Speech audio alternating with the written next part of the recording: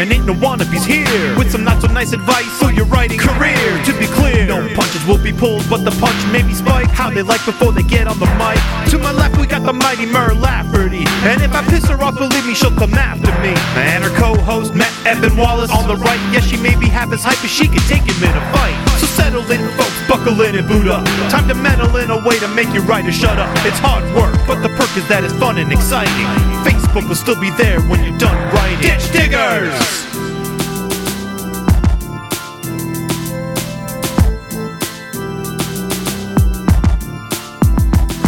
Ditch Diggers!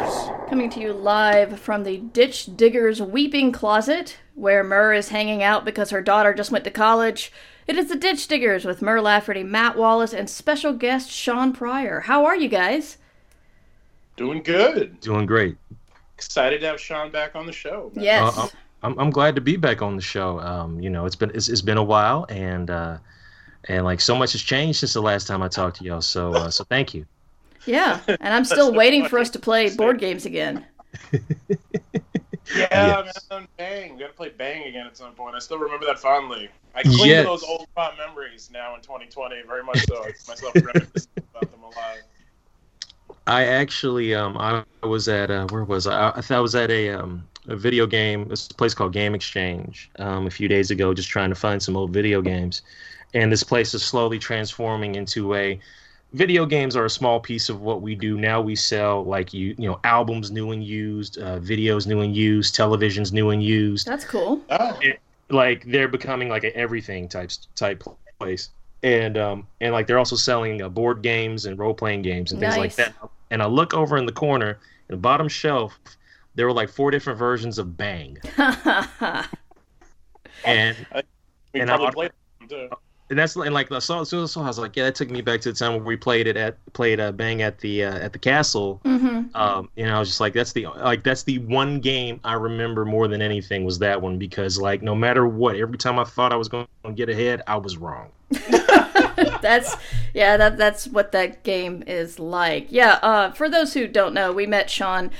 I don't even want to think about how long ago it was. Like, okay, and then I start thinking about how long ago it was. It was several years. Yeah. Several years ago at a party thrown by a mutual friend of ours, and just meeting him on the playing field of friend who's there to play games, and then finding out he was a writer and comic book guy, and it was just awesome to find another kindred soul in a lot of the things that Matt and I like to do. So, we could sit here and talk about games the whole time, because, Sean, have you ever played Super Fight? No, I haven't. I've heard of it, but I've never played it. It's pretty epic. It's like Apples to Apples and Cards Against Humanity, except it's not offensive, and you're building a superhero team, and it's all creative, because basically you build your superhero, and then you say you have to tell a story behind it, and then someone else tells their story behind their superhero, and then a third person at the table has to judge which one of you wins. Oh, okay. And then it goes around. Everybody gets a chance. It's another one of those fun games to play with writers where things get really, really weird, really, really fast. Yeah. But in a good way. And, yes. We played that at the castle the last time we were there. At the castle, we were supposed to do that again this year, but it's one of many things that was canceled. So that's why. Yes. At least it's why it's on my mind. But yeah. So things are not as they were, but they will be again someday. We hope. Yeah. And we can all play Super Fight at some point. That would be good. That would really be very, hope so. very nice. Yes. But yeah, Mer. Yes, Matt. As you mentioned earlier, and I think we need to give a little more credence to it. You took your daughter to college. Yeah. Just a few days ago. That's a big deal. It was a big deal. It was really big. Being a freshman at school is has its own issues, and then we have to throw a pandemic on top of it. Mm-hmm. But it's tough under the most ideal of circumstances, and these are not these. Exactly. These are, as we covered. Yeah. But also because of the pandemic, we couldn't enjoy the city at all together. So it was basically drive to Boston, move her in, drive home. Yeah. Right. Which kind of sucked. But she's there, and she's doing as well as one could be expected, a freshman in isolation can do. I discovered they're allowed to go to the dining hall after one negative test, and then because they can't sit together and eat with anybody, and they can't visit anybody, they have created the social dynamic of hanging out in line 6 feet apart and meeting people. Right. So it's like, even though she can't hang out with anybody new, she's making friends and making plans the next day to stand in line with people 6 feet apart to connect and stuff. So I thought that was really interesting and innovative. They're, the kids who are actually following the goddamn rules are making their own way, and the ones who aren't following the goddamn rules are throwing parties and ruining it for everyone else. Right. But hopefully the college can. That's one of those beautiful kind of life finds a way moments. I'm sorry it's necessary, but it's reassuring to know that, like, especially in the case of the young who are inheriting all this bullshit from us, they're figuring it out, and they will continue to figure it out. That's really that's cool. Yeah, that's very cool. But we wish Fiona all the luck in the world. We know she's going to crush it. Yeah, she is. I hope she doesn't mind me talking about this. Actually, I'll ask her afterwards and then cut it out if she does. But she got a job. Found out the day we got there that the job she had applied for, she got.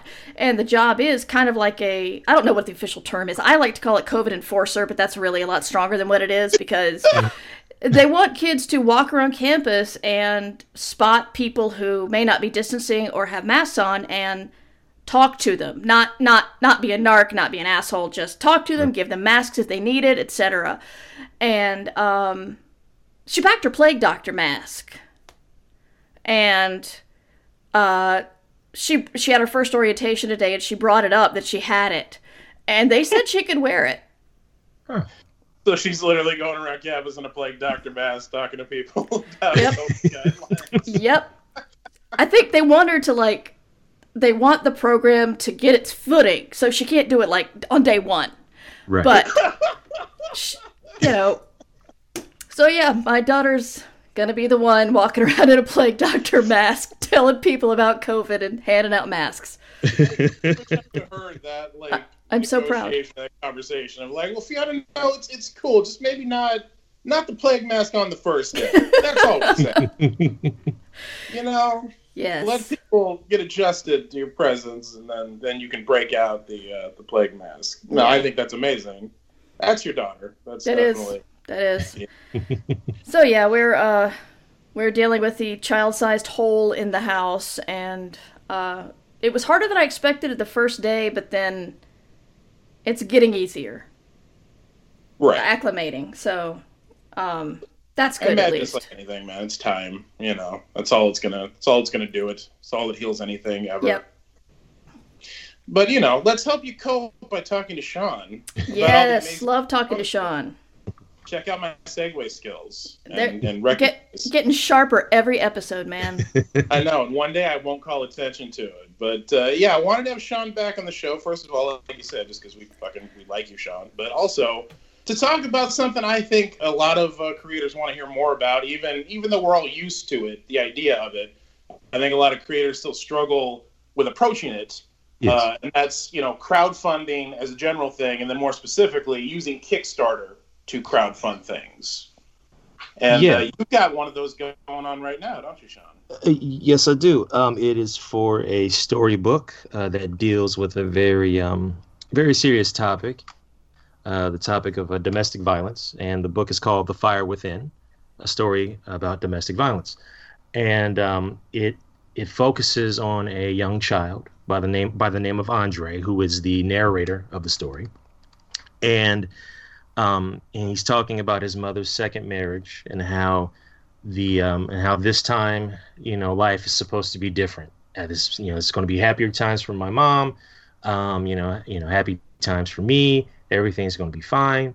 And come to find out, it's not fine. And his mother is a victim of domestic violence from his stepfather, and so you see all the pain that Andre holds the help that he wants to give because he wants to, get his mom away from this, and also he wants to be away from this, but he's a child, so he feels powerless, and so the story talks about how children are affected, or how this one child is affected by domestic violence. And I wanted this storybook to serve as kind of a gateway for both children and adults to talk about domestic violence more often. This is different than anything I've ever done before. I've written comics and graphic novels. I've written kids prose. I've written children's storybooks, but I've never written anything like this before. Man, that is heavy and also amazing. So is that? I mean, and we'll get into a little more later. You're not new to Kickstarter, and we'll talk about that. But is that specifically why you chose to go this route of crowdfunding and doing it yourself, as opposed to trying to shop it around anywhere? Or did you try to shop it around anywhere first, or was it always going to be creative, independent? I wanted to, because like I recently just signed with a literary agency, so for like the first time ever in my 13 years of being a creative, I actually have an agent now. Congratulations. Thank you. By the way. Yeah, that's awesome. Thank you so much. Kelly is amazing, and she's great, and I'm happy. Who are you with? But who are you with, Sean? Who are you with? Oh, who am I with? I'm sorry. I am with the Andrea Brown Literary Agency, and I'm represented by Kelly Sonic. Nice. Congratulations. Yes. That's awesime. Yeah, Shout out to Kelly, who has made a wise decision picking up. No kidding. Thank you, y'all. She's seen The Fire Within, and she, and she really dug it. But like right now, we're focusing on a graphic novel pitch for a different type of story, something else that I've never been able to do before, but I've been excited to do with artist Courtney Hawn. And so like right now, that's the number one focus at the moment. But like I told her, I said, listen, I'm going to go put this out as a Kickstarter because I want to create like a hardcover for it. And so if something happens and like, and some momentum builds up, or if a publisher is interested, I can let you know. She's like, yeah, that's fine. Go ahead. And I said, okay, cool. So, because like as always, it's not like I have 5 minutes on a Tuesday. So I wanted to make it a hardcover because I want this book to be able to be passed around.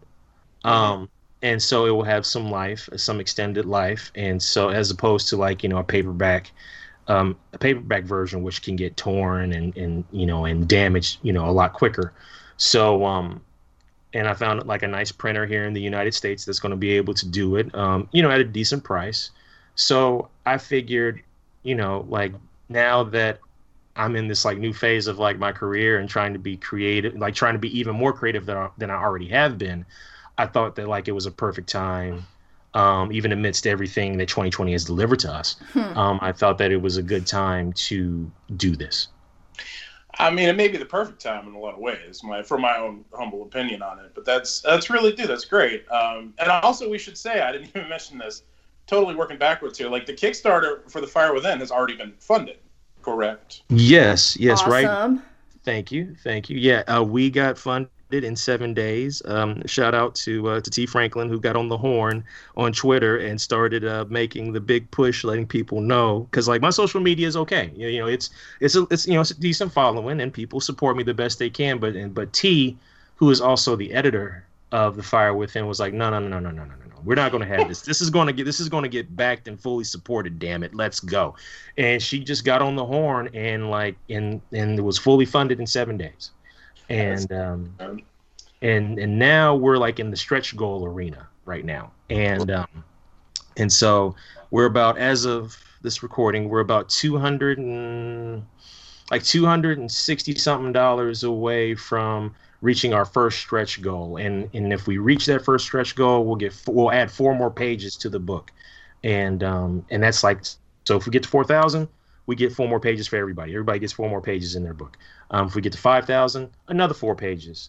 We get to 6,000, we'll upgrade the quality of the book, the paper quality and the cover quality. And if we get to like 7,000, I have a very talented artistic friend of mine that has a book, a very fun book called a Frame Window that I want to give to readers. And if we get to 8,000, T. Franklin has a mini comic that she said, let's, I want to do so. I want to help. And I said, okay, cool. And so she wanted to do a mini comic that also deals with domestic violence. And we wanted to give that to backers as well. So, but like, that's if we reach all these stretch goals. So, but like, I've, been very positive. It's nice having the pressure off of you, because you've made it per se, but at the same time, you want to hit these stretch goals, and it's just like, go, come on, more people, let's go. So, but patience is a virtue, and I remain patient. Some days it's harder than others. But, well, as of today, you've got 15 days to go, so you've got plenty of room. We'll try to get this up fast so you can give you more. Yeah. Not that you need the help, apparently. I just love Hey, you what? Get Sean on so we can hype his Kickstarter and help him. Sean's like, I don't need ditch diggers. Oh, no. And, spreading the word is always a big deal, because I know my reach as an individual only goes so far. And so, like, right. I'm thankful when other folks, allow me to, like, be on their platforms too. That means a lot. Because spreading the word never hurts. It always helps. So I'm thankful. Can I ask a logistical question, a little bit of a tangent here? By all means. As a writer, you've got this thing done. So what happens if it's stretch goal? I mean, maybe it's a comic book thing, but it's like, if I write a story and I say the stretch goal is 4 more pages, I'm thinking, where am I putting them? What am I adding to the story? I mean, that sounds very difficult. Is it? Well, it all depends. Now, in this situation, when I originally wrote this story, and I'll give some background.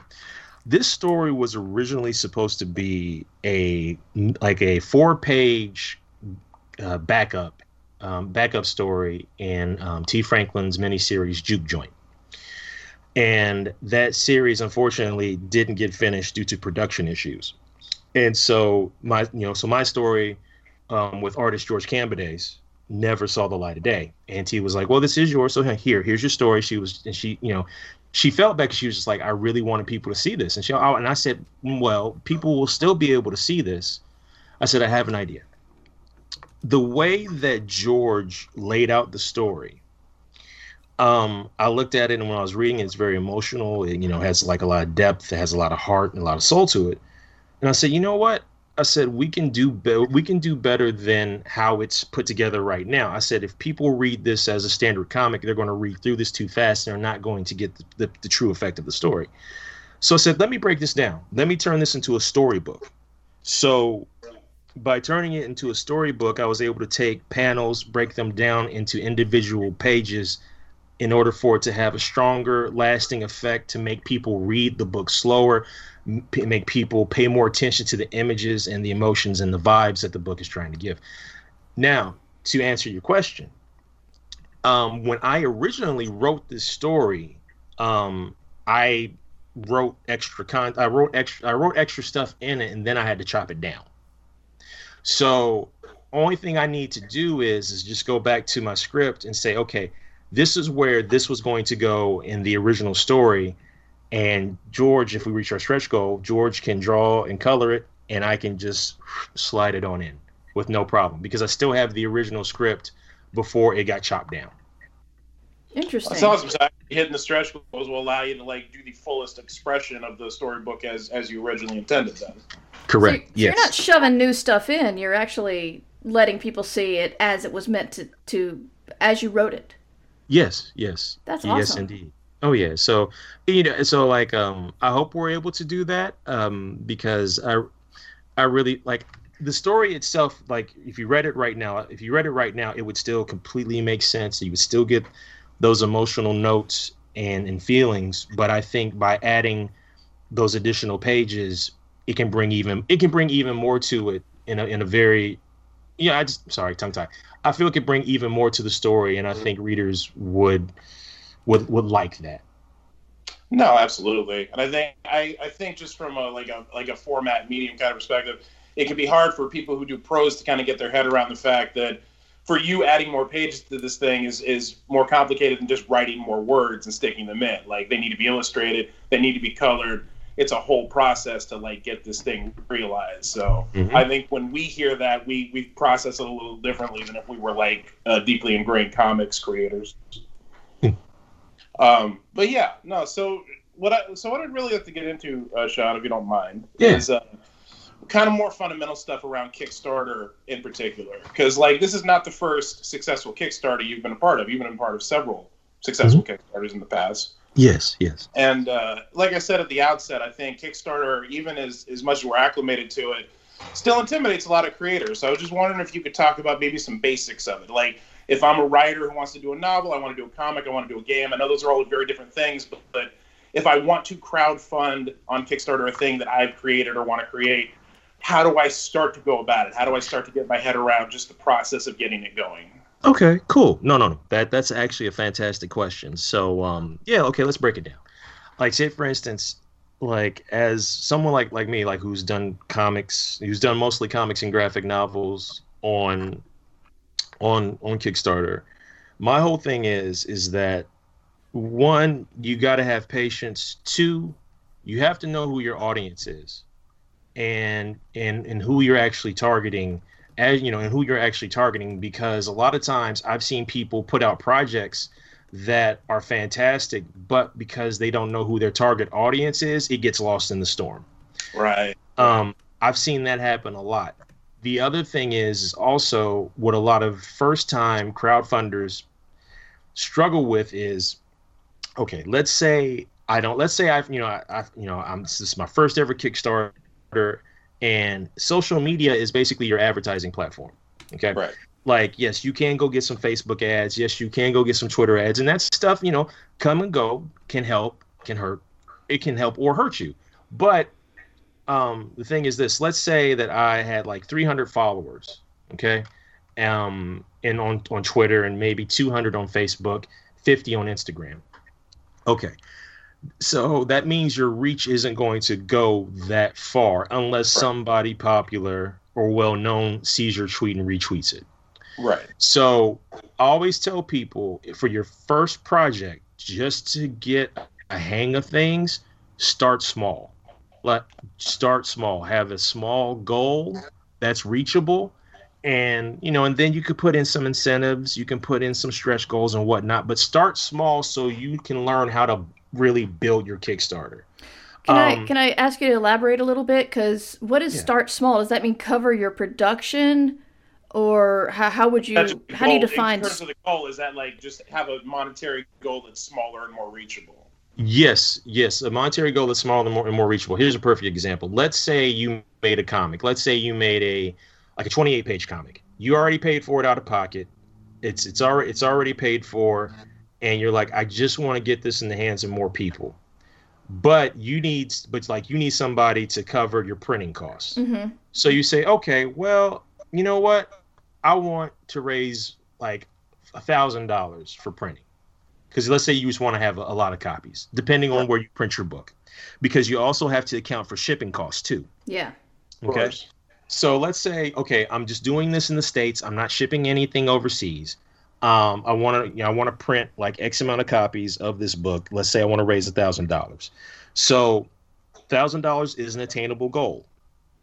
And so that way you can, you spread the word, build slow.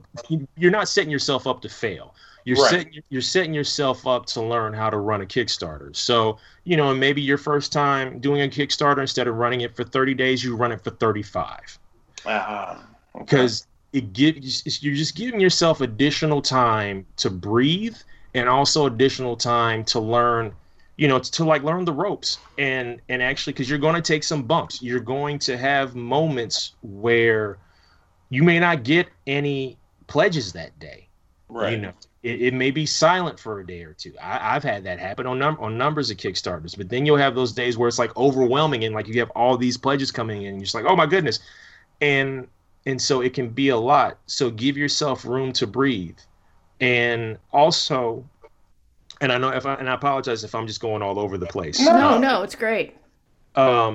the other thing I always tell people is that, like, say for instance, if you're doing a publishing project, or no matter what project you have, if there is an actual physical copy of something, if you can have a digital version, that's a blessing, period. Right. And the reason why is because it doesn't cost you anything. Like a digital comic doesn't cost me anything. I just use Adobe Acrobat, make the PDF. And so if I charge X amount of dollars for the PDF, okay, that's something I don't have to ship. That's just something I give via a Dropbox link. And it'll be very appealing to people because, who doesn't want a digital copy nowadays? Right, exactly. And so that's why, like, say, for instance, for all my projects, I've always offered digital copies. And I understand why some people don't. It's their choice, and I get it. I understand.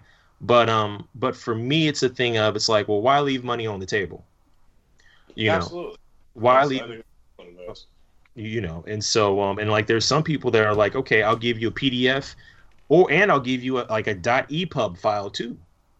So you have options you have options available to make extra money for your Kickstarter that don't cost you anything. So my personal opinion is don't leave that at the table. Take it with you. Always take it with you, because like I said, like, comics and storybooks and publishing, like on Kickstarter, is something that is always ongoing. There's always people putting, pledging, because it's a thing of people that do stuff for Kickstarter are presenting their projects to audiences that have been clamoring to be heard and represented. No, I think that's another good point to get into too. Before that, though, I do want to touch on what, like, great advice you started off with, because I really do feel like a lot of people feel like Kickstarter is something you can't take for a test drive. It's like people get overwhelmed with the idea that they have to be ready to shoot their one shot with their first Kickstarter. And that's just such like a false narrative to give yourself. I love that you're telling people, like, start small, build. You can do more Kickstarters after this. I think that's a really, really important point to cover, and something not a lot of people really get, Oh yeah, definitely. Because, and I apologize for cutting you off, but before I lose this train of thought, here's the other reason why. Reason why. Like, say for instance, you do like $1,000 Kickstarter, and you get like $2,500. Well, now when people look at you, like when you do a second Kickstarter down the line, people will look at your previous one and say, wow, they were like 200-something% funded. Wow. Okay. They got results. Okay. And like a lot of people look at stuff like that. A lot of people look at how much people were funded. Not just the money total, but like the percentages, because people love looking at numbers. Of course. It's like sales numbers in publishing or anything else. That's absolutely. And it gives you instant credibility, and it gives you, reputation too. So that's awesome. Yeah. Oh yeah. So that's another reason to start small. Like, I've seen like a lot of people on Kickstarter have like little like comic projects that are like 500, 800, $900, and they end up, being like double or triple funded. So now now when you look at their projects from afar, it's like, wow, 300% funded, 200% funded, 400% funded. And it's like, and from an analytics standpoint, it looks very smart. Absolutely. And the dollar amount might not be that much, held against some others, but like still, you're looking at like a number like 800%, your average person can step back and go, wow, man, they crushed that. They know what they're doing. Yeah. That's really very, very, very good point. So I have a question about money. Yes. And this could be me just totally projecting. I've done one Kickstarter. But it seemed to me, and it was 9 years ago, so things may have changed, but it seemed to me that people get a little fussy about the idea that you make money on Kickstarter. Not that you cover your costs, but that you actually make money as a creative. I mean, what you said, all the things you said about covering production costs because nothing else costs you anything. If you make the EPUB in Adobe, whatever the hell Adobe one you said, there's so many Adobes out there, and they always want to upgrade themselves whenever I want to just do one quick thing, but that's another story. But that's your time, and we like to be paid for our time, and but I remember, I don't think I got a lot of heat, but I heard about people getting heat about having really successful Kickstarters, but people going like, well, what are you going to do with all that money? I mean, it's not worth that. And they like give the person crap for making above their production cost and maybe pocketing a little bit. Is that still happening, or has that changed? It's changed, but like it all depends. It all depends. Here's a perfect example.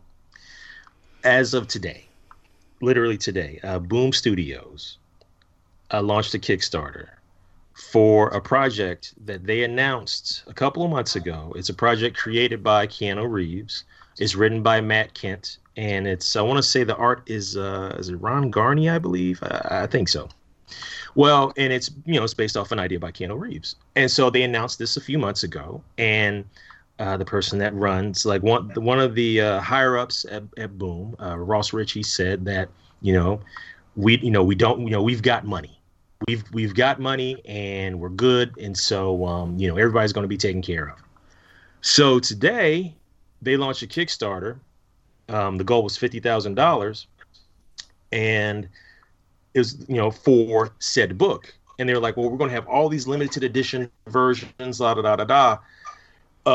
the graphic novel series. There's going to be 3 or 4 graphic novels in this series. Each graphic novel is like 120 something odd pages. And so when you publicly say, well, we've got the money, we don't need to crowdfund, and then go do a crowdfund, like it rubs people the wrong way, especially a company of that stature that has a first look deal with Netflix, I believe, because it used to be 20th Century Fox, but then that ended after the buyout. So people get some people get cautious. Other people are like, yo, just take my money. But for the most part, that stuff's really quieted down, because there are so many people who literally didn't go through the system of being a professional, working for like a bigger company here or a bigger company there, and becoming a star, and then saying, I want to do something original that like nobody really wants to touch, but I think this could be something. So let me go ahead and use my celebrity or use my popularity in order to get this funded.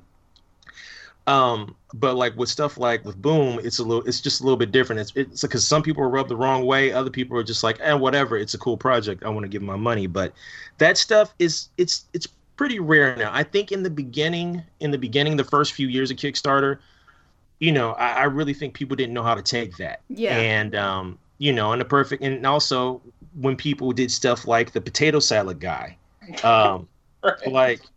And the thing is, what a lot of people didn't know is that he did him and his group did other Kickstarters in the past, as well, like these just weird analytical type things, like that potato salad one. It was this weird analytical thing, and people were just like, "Well, that's silly. I'll just give it money," and it irritated a lot of people. It really did, And like I was a little irritated, and I was just like, "Well, what is the purpose of this?"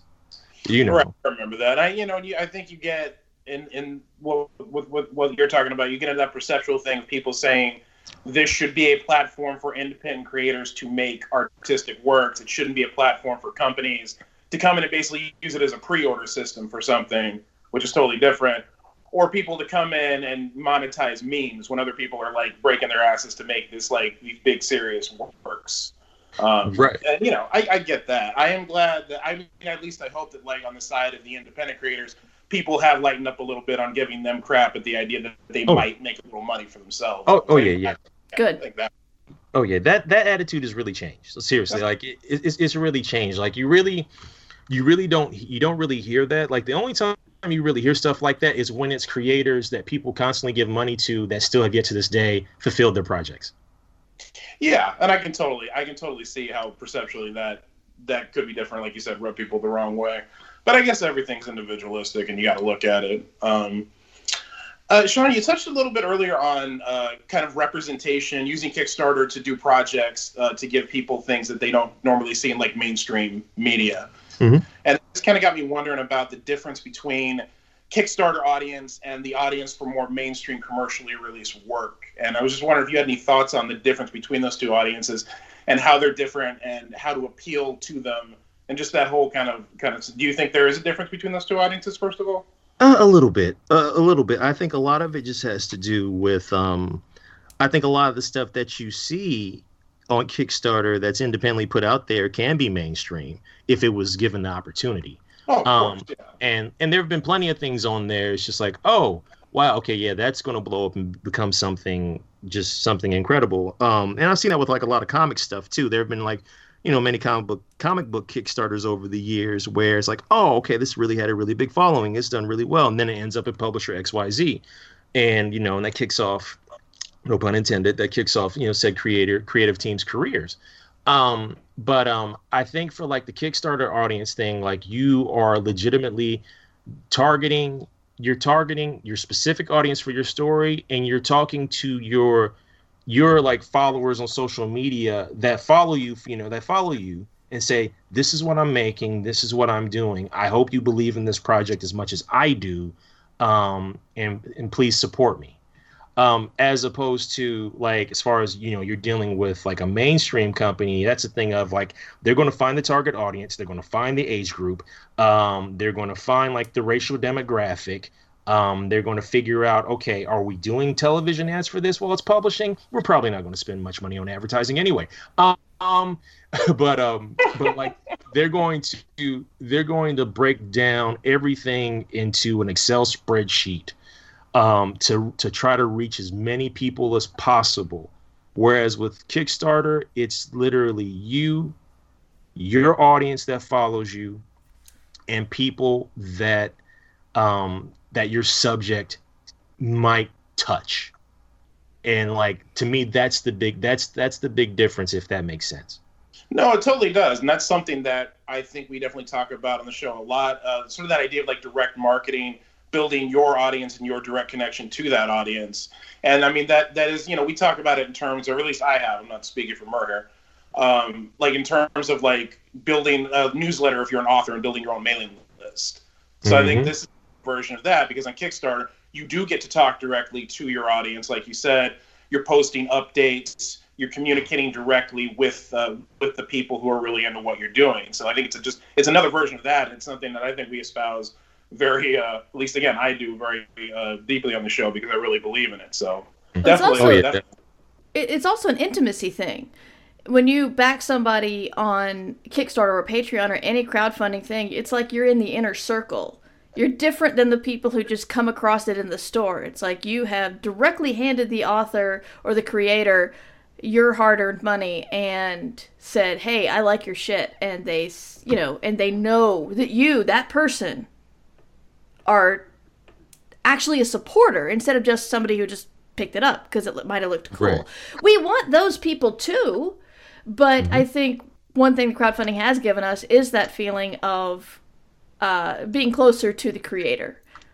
Yes, and it's also a thing of, it's like, okay, if this thing ever blows up or becomes something super major, I have the original version. Yeah, exactly.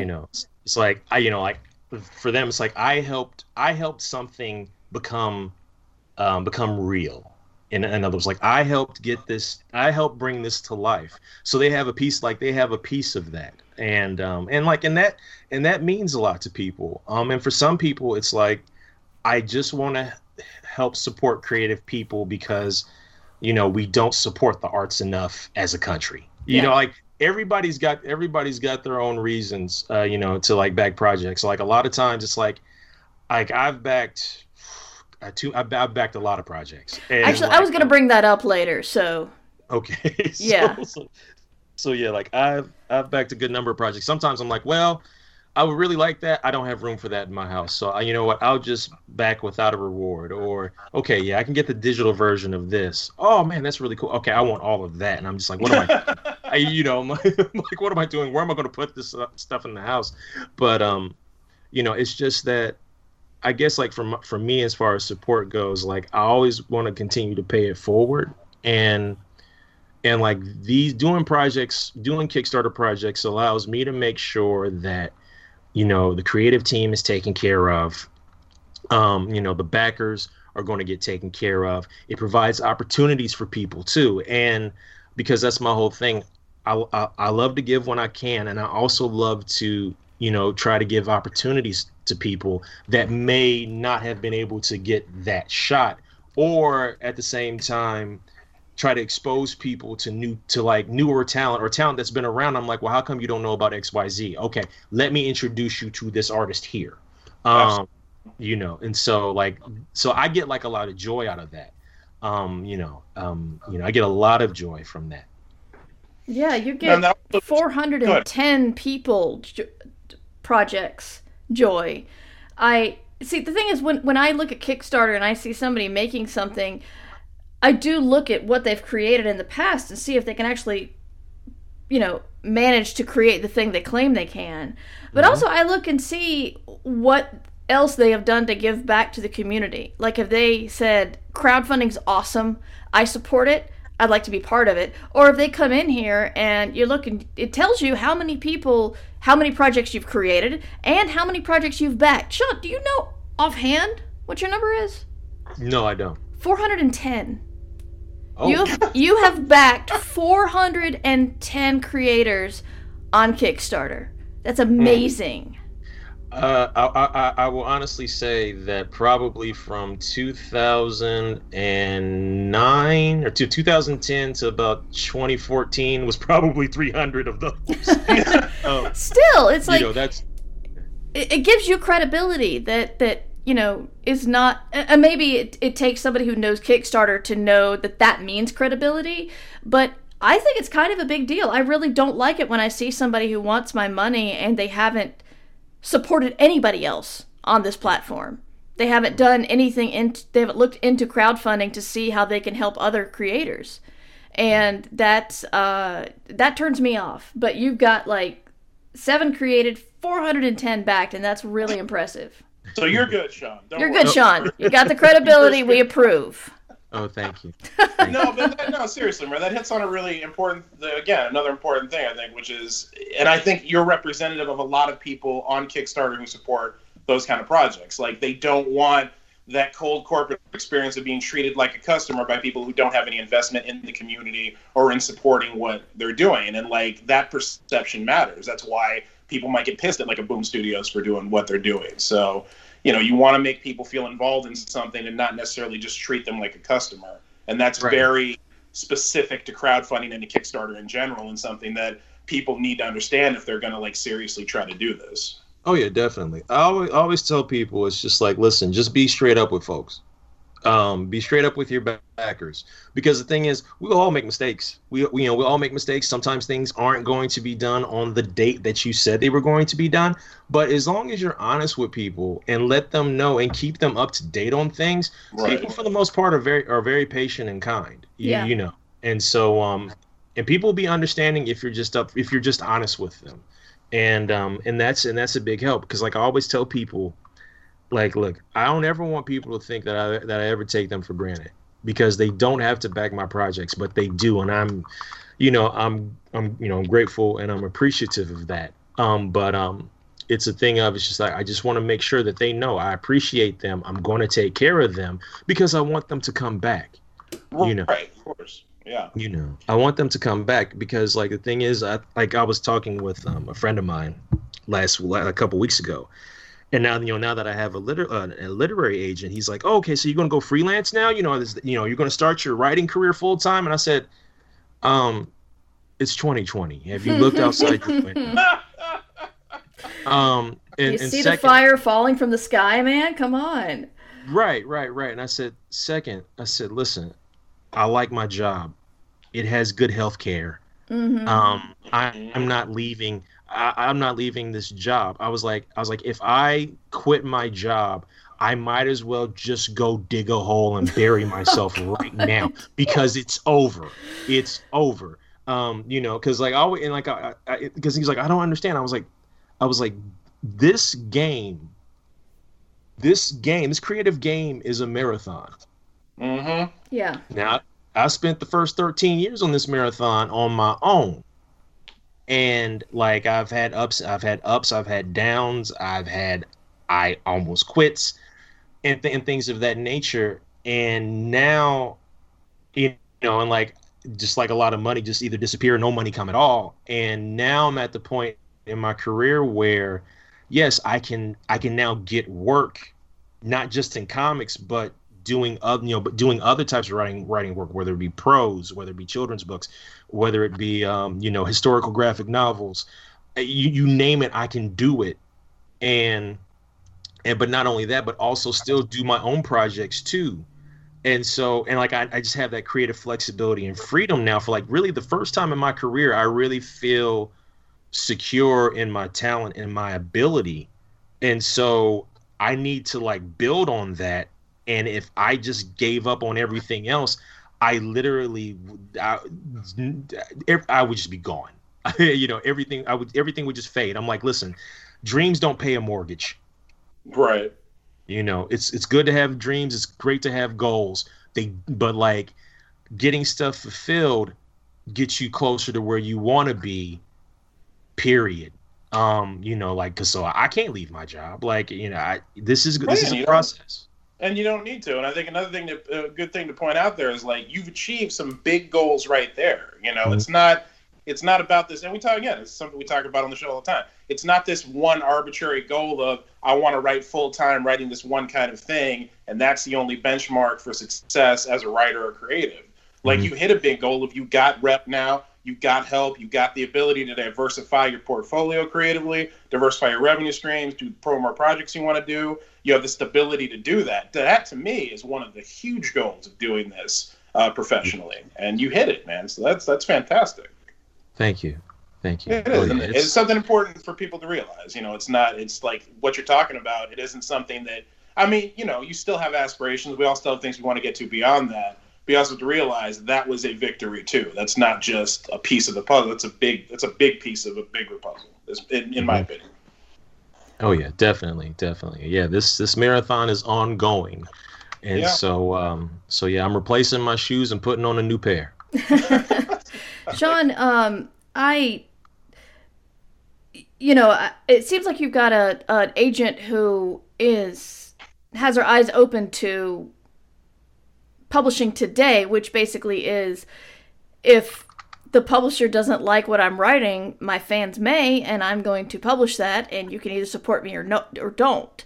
And right. I've seen more and more agents be open to that, which makes me happy. I know. I interviewed somebody, I want to say Tobias Buckell, a while back, where he was talking about how his agent still supported his self-pub stuff because they could sell foreign rights. Yes. Or something. And so I wanted to know, you've done a whole lot of small press and self-pub things, but now that you have a literary agent, where are you going when you move forward? Well, when I move forward, like I said, I'm creating original projects that hopefully a publisher, publishing house will take. Also, still doing work for hire, as well. As a matter of fact, just signed. I'm about to sign some contracts to continue to do work for Capstone. Doing a children's storybook for them, a sports prose novel for them, and nice. and a scary story graphic novel for them, and like their graphic novels are like 30-something pages, and so I'll be doing that, and so like the thing is, the nice thing when I had my conversation, my second conversation with Kelly, she said, where do you how do you see this going? And I said, I was like, the first year I'm going to continue to do work for hire work. And I hope that, I'm able to do work for hire and at all types of places. And I said, I want to also create my own projects in the hopes that we can get a book deal. I said, year 2, hopefully, the work for hire projects are at high prestigious places, with with things that I really truly love and enjoy. Not saying that what I'm doing right now I don't enjoy, because I do, but hopefully be at high prestige places, and maybe we have another book deal, maybe we have some other concepts that we're trying to publish. I'm doing some Kickstarters for other stuff, and because that's me, I can't let that piece of me go. and then by the time we get to year 5, I hope that I have a career where I can just say, this is what I'm going to do, period. And my agent says, okay, let's go talk to these companies and let's do this. And where I can say, this is what I would like, is this possible? Let's get a deal done. Like I said, I told her, I said, listen, I was like, this is going to be like a 10-year journey. Because I was like, nothing's going to come overnight. And that's still something that I'm still learning, because I feel like I'm playing this incredible game of catch up. And I even talked to y'all about it on Twitter. Yeah. Because I'll be 45 in September. This month I'll be 45. And like, for me, I always tell people, I was like, for me, it's different because, one, I'm Black. And what I mean by that is that it's always tougher for us to get into places. Yeah. So a lot of times, we can't get into a spot when we're young. And so a lot of times we feel when we finally get to this certain spot, this certain place, we're like, okay, we got to catch up right now, because they didn't get to see the best of me in my 20s, the best of me in my 30s, I got to catch up. I got to go right. I got to get these deals right now. I got to go. When the reality is that you're going to do what you can, how you can, when you can. Your time is your time. There's always going to be people that shoot past you, but just because they shoot past you doesn't mean that, you're not going to get where you need to be. But it's just tough because there's never truly been a level playing field for us. Yeah. So you just always feel at a disadvantage. So when you finally get to that spot, it's like, okay, why don't we have the deal yet? Why haven't we done this yet? Why hasn't this happened yet? And like, I talked with like a lot of friends and a lot of people very close to me, and like, they're just like, Sean, I know it's rough and I know you feel it's not fair, but your time is coming. You just got to work at it. Now, sometimes when you hear your time is coming, depending on who says it, you either A, appreciate it, or B, you really want to tell them, pardon my French, shut the fuck up. Yes. You don't have to pardon your French on this show. Say what you need to. I guarantee you we both felt that shut the fuck up in our hearts, Murr and me, and I will speak for Murr on that one. Oh, yeah. Okay. So it's just, so like, I'm really just trying to come to peace with, the projects that I want to make will be made. How I define success is on my own terms, not anyone else's. And like, I want to make sure that when this is all said and done, people see who I am, not what they think I am, and not what they think I'm supposed to be. I want them to know who I am, and on my terms. And like, I hope that people are able to see that. Man, that's a fucking goal right there. Yeah, it really is. We've been talking for 52 minutes, which is usually when Matt and I like to wrap things up. But Sean, I gotta ask, and this may take longer, but the fact you must have blown your agent's goddamn mind when you went up with your 5-year plan. Because I don't know what I'm doing next year. And I have this feeling that it's like the internet changes so fast that any plan you have may be completely moot. It's like, if you made a plan in 2005 that didn't include social media, which didn't exist in 2005, your 5-year plan was shot. That's bullshit.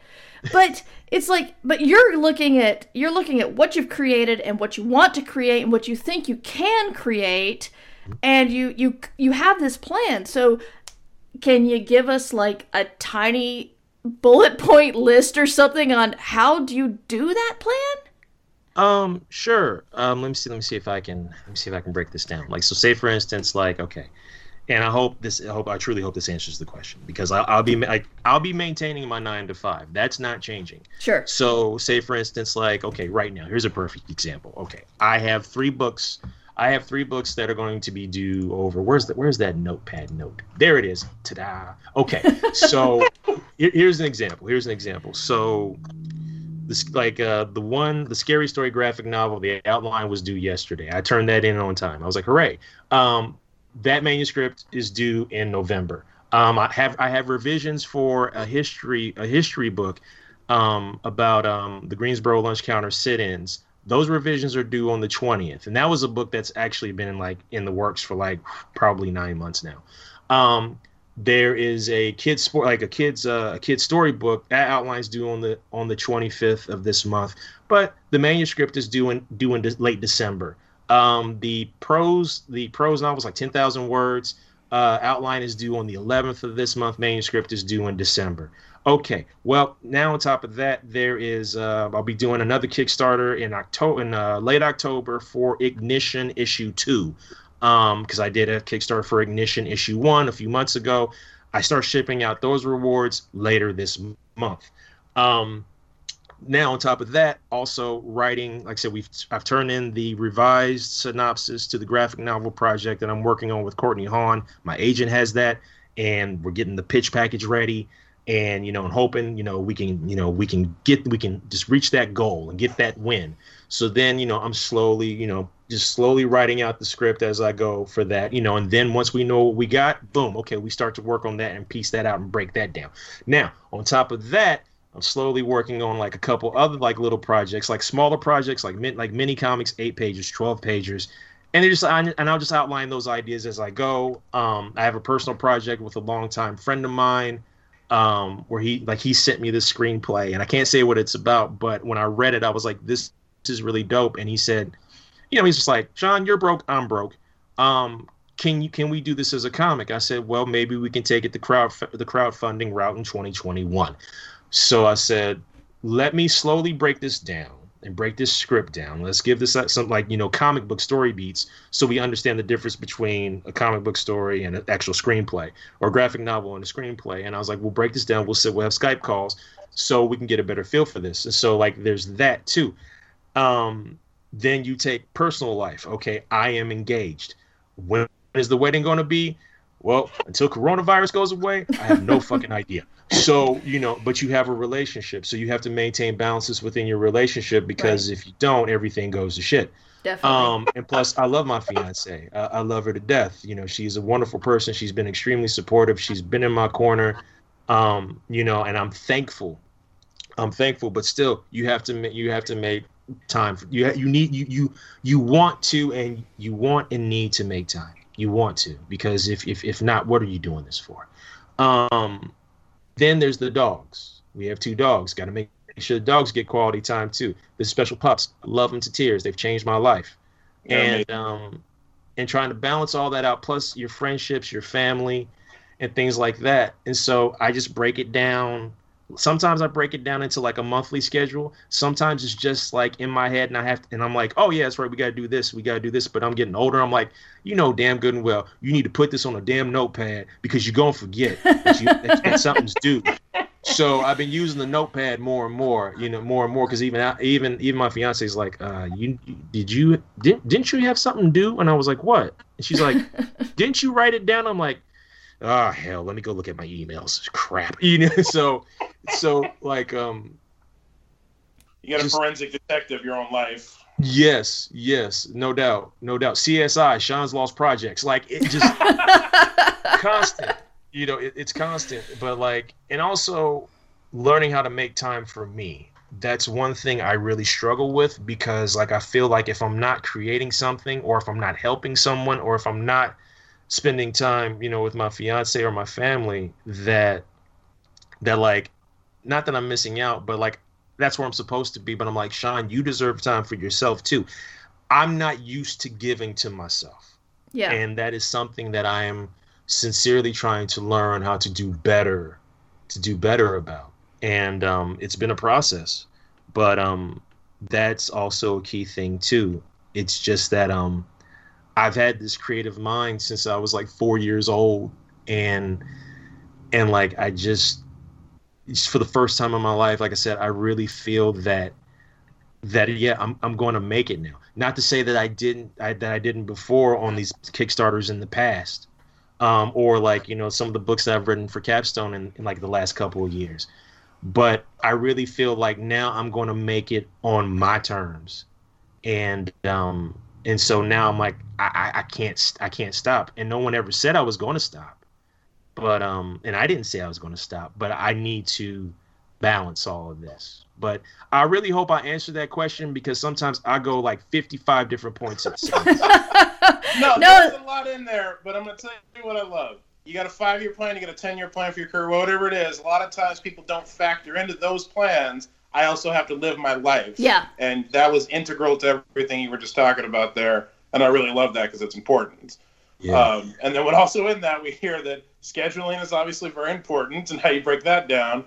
And I think within that, we heard work for hire, we heard more Kickstarters, we heard pitches going out to publishers, and I even heard the word screenplay in there. So that's 4 big, definite things that you're trying to scale over time. And that's how you're keeping all those balls in the air. So, no, man, that was a really good answer to the question. Yeah, that was really awesome. And congratulations, by the way, Sean. We kind of glossed over. Yeah, I know. Rolling. I didn't want to interrupt you, but congratulations on that, by the way. Oh, Yes. thank you so much. That's Thank you. excellent. I'm sorry I'm sorry coronavirus has fucked up so many things this year, not even mentioning like people who actually got sick. But it's a shame that you guys are having to put that on hold, but you sound like you guys are definitely solid enough to wait till the right time. Yeah, we're working it out. So, hopefully, like maybe late 2021, we can have a nice wedding. If not, we just have to roll it into 2022. Yeah. Actually, I heard somebody say that her son got married and they basically scaled it down to the immediate families and everybody else was on the internet. And she said, it was so nice because we thought we wouldn't we had FaceTime with the other family that we wouldn't have had it been a big event. And so it was that she actually said there was like really good things that came out of the tiny little intimate wedding. So I think you can get a lot out of that even if you go the other way. I mean, we did a drive-through high school graduation this year. And they made it into something that was fun. And, I keep telling my kid, it's like, this sucks, but the weird shit you're having this year is unlike anybody else has ever experienced or we hope ever will. And people are trying to be innovative and do awesome things outside of the norm. So I'm not telling you to have your wedding now. I'm just saying if you guys do decide, screw it, let's go ahead and get married, you can make something really cool out of it. Yes. Oh, most definitely. And like I said, we feel, we feel we'll find the right time to where, it's safe for everyone. And if we have to pare it down, so be it. We will do what's necessary and we'll do what's right because like I said, people's safety is important. Yeah. And, because like I said, I'm not trying to have nobody killed on my watch. Yeah. I can't have that. I've dealt with enough death over like the last 5 years alone. So no. Safety is key. And we want to make sure people get taken care of properly and have a good time. So exactly. That means more than anything else. That's what it's all supposed to be about, man. And I know one way or another you're going to get there, man. It's going to be awesome. And we wish you all the happiness in the world, brother. Thank you. I appreciate that. I do. And I want to say, thank you to both of y'all because like when I met y'all at the castle all those years ago, like I'm a person that like, you see me talking on this podcast and whatnot. And like, I can be loud and I can like, say this and say that. But for the most part, a lot of people call me an introverted extrovert. Where like once I know you, we're good. But but in the beginning, a lot of times I just keep to myself. I keep to myself. But if I get to know somebody and I'm like, oh, you know what, these folks are all right. Okay, let's go ahead and just let's hang out and just talk a little bit. And build friendships from there. But for the most part, I'm very I keep to myself. But when y'all invited me to like, y'all's tables to play these games, I had no idea what the hell I was doing. And, just talking about life and like in publishing and writing and all this stuff. And because that's where I also met Natalie Metzger. Yes. Oh, yeah, we love Mets. Yeah. And I still like I've supported her Patreon. I want to say maybe for like almost like ever since then I've supported her Patreon. And dude, how awesome is that art you get every month? Yeah. Oh yeah, it's amazing. She's great. She's so great. Yes, and but the thing is, and this is the one thing about like creatives and whatnot, and I've seen this more outside of comics. And not saying that everybody in comics is a jerk or asshole or is mean. It's just that the people that I've talked to that have like worked in fields outside of comics have had a tendency to be more open, more kind, more accepting. And yes, those areas got assholes too. Yeah, they got terrible people. They got terrible people too. But my experiences outside of comics have always been so much better. And I just want to thank you both for your kindness, because that goes a long way with me. And so thank you. Hey man, coming from a pair of fellow introverts, I think we recognize that in you and just wanted to make it easier. So, and it's not a burden at all. Yeah. And I think we also recognize that you were in a castle in the middle of the woods full of mostly strange white people. And that... Yes. So, yeah. That was. Yeah, I drink a lot of mead that weekend. And there was a lot of mead to be had, and thank God for it, because that always helps too. Yeah, hopefully we can see you at the castle again in the future. Hopefully we can go to the castle again in the future. But I hope so too. If not 2021, hopefully 2022. Yes, because I mean, you're one of the people I've missed since I've been. It's like, is Sean coming this year? Damn it. So it's you have been missed. And I appreciate the kind things you said to us, but dude, you it's not like it's hard to welcome you, because you're awesome. So it's been awesome to get to know you, and I'm sorry we have never talked about the Mighty Morphin Power Rangers, because I don't know if I've ever read your bio on Kickstarter, and don't know how we've never talked about that. But I was in college in 1991, and right when Mighty Morphin Power Rangers were on TV for America, and I was a little too obsessed for an 18-year-old, but I was. So. Yeah, we need to sit down at some point with some mead and possibly talk about the Power Rangers. I'm good with that. I'm good with that. Trust me, I'm good with that. Yeah, that's the. I jokingly say to friends, that's the Holy Grail. That's the Holy Grail project right there. Even for fun, I did a 20-something page Power Rangers comic in television continuity with artist George Cambidace. And it's thank you. It's available for free on my Gumroad site. And because I didn't know that. Oh yeah. Oh man. No. Yeah, Sean, I will. That is a Power Rangers comic for Power Rangers lovers, man. Highly recommend that. Oh yeah. I'll DM you the link, Mur. I will DM you the link. Yeah, and Matt will put it in the show notes so everyone can know. Okay. Cool. Oh, yeah, all of the things will be in the show notes. Speaking of which, I hate to keep this make this come crashing down, but we really do need to be wrapping up here. Gotcha. Shortly. Yes, I'm sorry. I just wanted to bring up the Power Rangers, because if I ever have a chance to bring up the Power Rangers, I will. It's never the wrong thing to do, Mark. Yeah. And Sean, you will be back, and we can discuss that more. We can do a whole Power Rangers episode. I don't care. It's 2020. Who cares? We can do whatever we want. Yeah, no kidding. Yeah, and I'd like to actually do the whole. Let's work on that 5-year plan thing again, because you went through some amazing bullet points, but yeah, I think I want to delve a little bit deeper into that. So we'd love to have you back, Sean. Yeah, I'm always around, and I would love to be back, and that would be awesome. That would be awesome. Yes, please. Good. Excellent. Well, Sean, if you want to let everyone know what you got going on and where to find you and all the relevant shilling, that would be okay. Good. Sounds good. Here's the plan. Okay, if you want to back the Fire Within Kickstarter, all you have to do is, there's two ways. You can go to Kickstarter.com, and in the search header, type The Fire Within, and hit enter, and then you'll see the project, and you can check it out, play the little video, and support the project that way. Or if you don't want to do it that way, you can just type in thefirewithinstory.com. Once again, thefirewithinstory.com in your web browser, and it will take you straight to the Kickstarter page. And that's another Kickstarter tip too. To make things easy for people, if they can't remember like a super long Kickstarter link, get a domain that is from that's similar to your story, or just get a name of your project. Get that name, domain name, and link it link it to your Kickstarter. Wow. It just makes it easier for people. It makes it easier for people that, like, say for instance, if you're not on social media, or like you're talking with somebody, and you just be like, listen, just go to thefirewithinstory.com. Boom, it'll take you right there. So that's something also that a Kickstarter tip that can be used. So yes, Kickstarter.com, search The Fire Within, thefirewithinstory.com takes you to the Kickstarter page as well.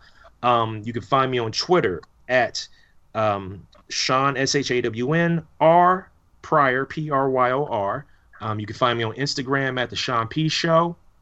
If you want to see like books that I've written or collaborated on, you can go to SeanPryor.com. That will take you to my Amazon page because I've been busy and I haven't had time to build a web page, and that's not on my bullet point list. So it's got to wait. And then last but not least, I have some other works that like I've done for fun that can be found on my Gumroad page. That's gumroad.com/Crown Taker Studios. I did an 8-page mini comic with Bryce Okoye and Melissa Caprileone and Justin Birch. It's a Flintstone short called The Pebbles Problem, and it answers the question of why Barney was always trying to steal Fred's cereal. So you just kind of blew my fucking mind, man. Wow. yes, Wow. yes. And the thing is, no lie, I wrote that story a year and a half ago, and then Bryce did the artwork for it. We put it out a few months ago, and the thing is, it really relates to what's going on right now. Oh my God. You know, not with the coronavirus. I'm talking about but everything that the coronavirus has caused in this country. It really, in a lot of ways, a lot of people can relate to it. So it's called The Pebbles Problem. There's also a digital cash and carry coloring book there. There's also the Power Rangers comic called Total Eclipse with art by George Cambides. And there's also Motherless Creatures, a comic that I did years ago with co-creator Tracina Bowling. So there you go. So those are all the things. That's a lot of things. I'll make sure that we have links to all of that in the show notes on the website, so you can check out all of Sean's stuff. Sean is a friend, but I will tell you objectively, Sean makes amazing things, and you should go consume all of them, dear listeners. My daughter's read many of Sean's things and has always been a fan. So if you've got kids, then check out his stuff. Cash and carry and like so many things. The Fire Within, I can't wait. I'm going to have to support it right now. Oh, I don't know why I haven't already. What's wrong with me? Look, we all busy. We're all busy. Yeah. Everything's going on right now, like, because once again, it's 2020. Yeah. Remember when we was kids and like 2020 would come on Friday nights on ABC and be like, oh, okay, this is for the adults. So I guess I got to go upstairs. It's time for bed. Who knew that like 2020 would turn from like a late night news show to one of the worst fucking years of all time?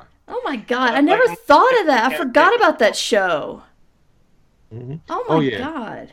Hey, Heart to Heart would be on, and then once Heart to Heart went off, you're like, oh, it's 2020. Damn, I gotta go to bed. That's right. Heart to Heart is like, it's time. It's boring. No, adult stuff. Gross. Yes. Yeah, Sean, I think we're like about a year apart. So yeah, I remember all that stuff. Oh, but but I remember it too. We had FX when I was a kid, back when all FX did was show old shows. I watch Heart to Heart all the time. That's my show. I had such a crush on Stephanie Powers when I was a kid. Lord have mercy. Oh, you're not alone there.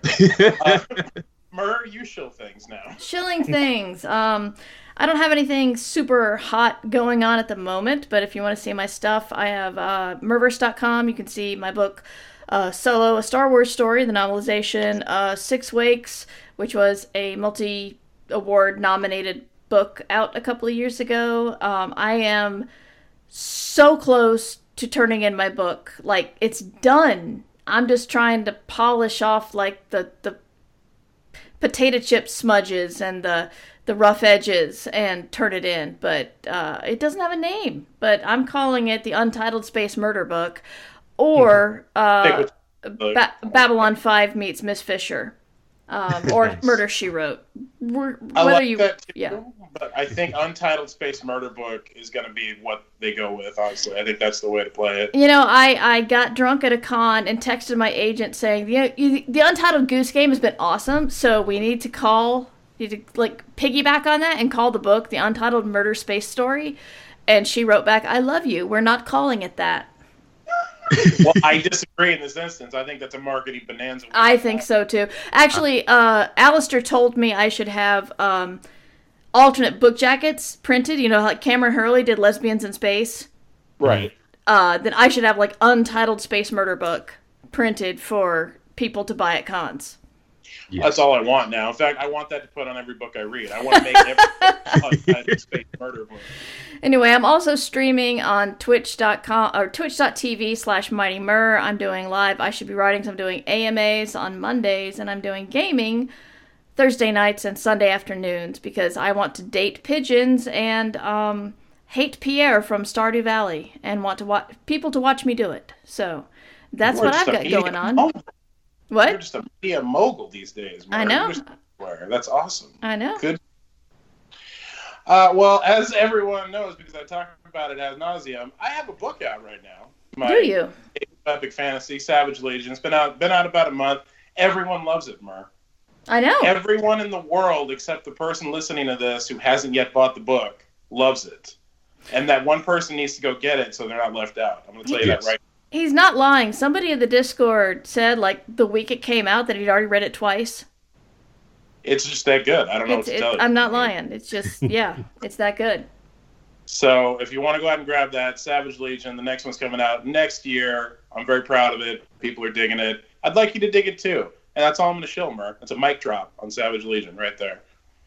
There you go. Sean, it's always a delight to talk to you. I don't know why we waited this long to get you back on the show, but I think that's all on me and Matt. So welcome back. Should not be much longer before we have you on again because you have so much wisdom. You have the wisdom to share with the masses. Thank you. Oh, well, no, thank you. Thank you. I had a wonderful time, and now I'm going to eat some dinner, and then like pry myself away from this computer for the rest of the evening, hopefully, and like tell myself no more working this evening. Let's just eat some dinner. Let's chill out, and oh, that's right, we got cake. Yeah. Whoa. That's the plan. I want cake. Cake is the best motivation. Okay. Yes, it is. Yes, it is. It is wonderful. Anyway, check out Sean's stuff. He's made so many things and he will make so many more things, and you will have wished you got it. You got his stuff when it was cool. Before it was cool. I'm running out of things to say. The hipster thing. Just end the show. Just end the show. Fine. Sean, we love you. I'm sorry I'm awkward. Oh, no problem. Love y'all too. You can support us at patreon.com/mightymur. Ditch Diggers! Theme song by Devo Spice. DevoSpice.com.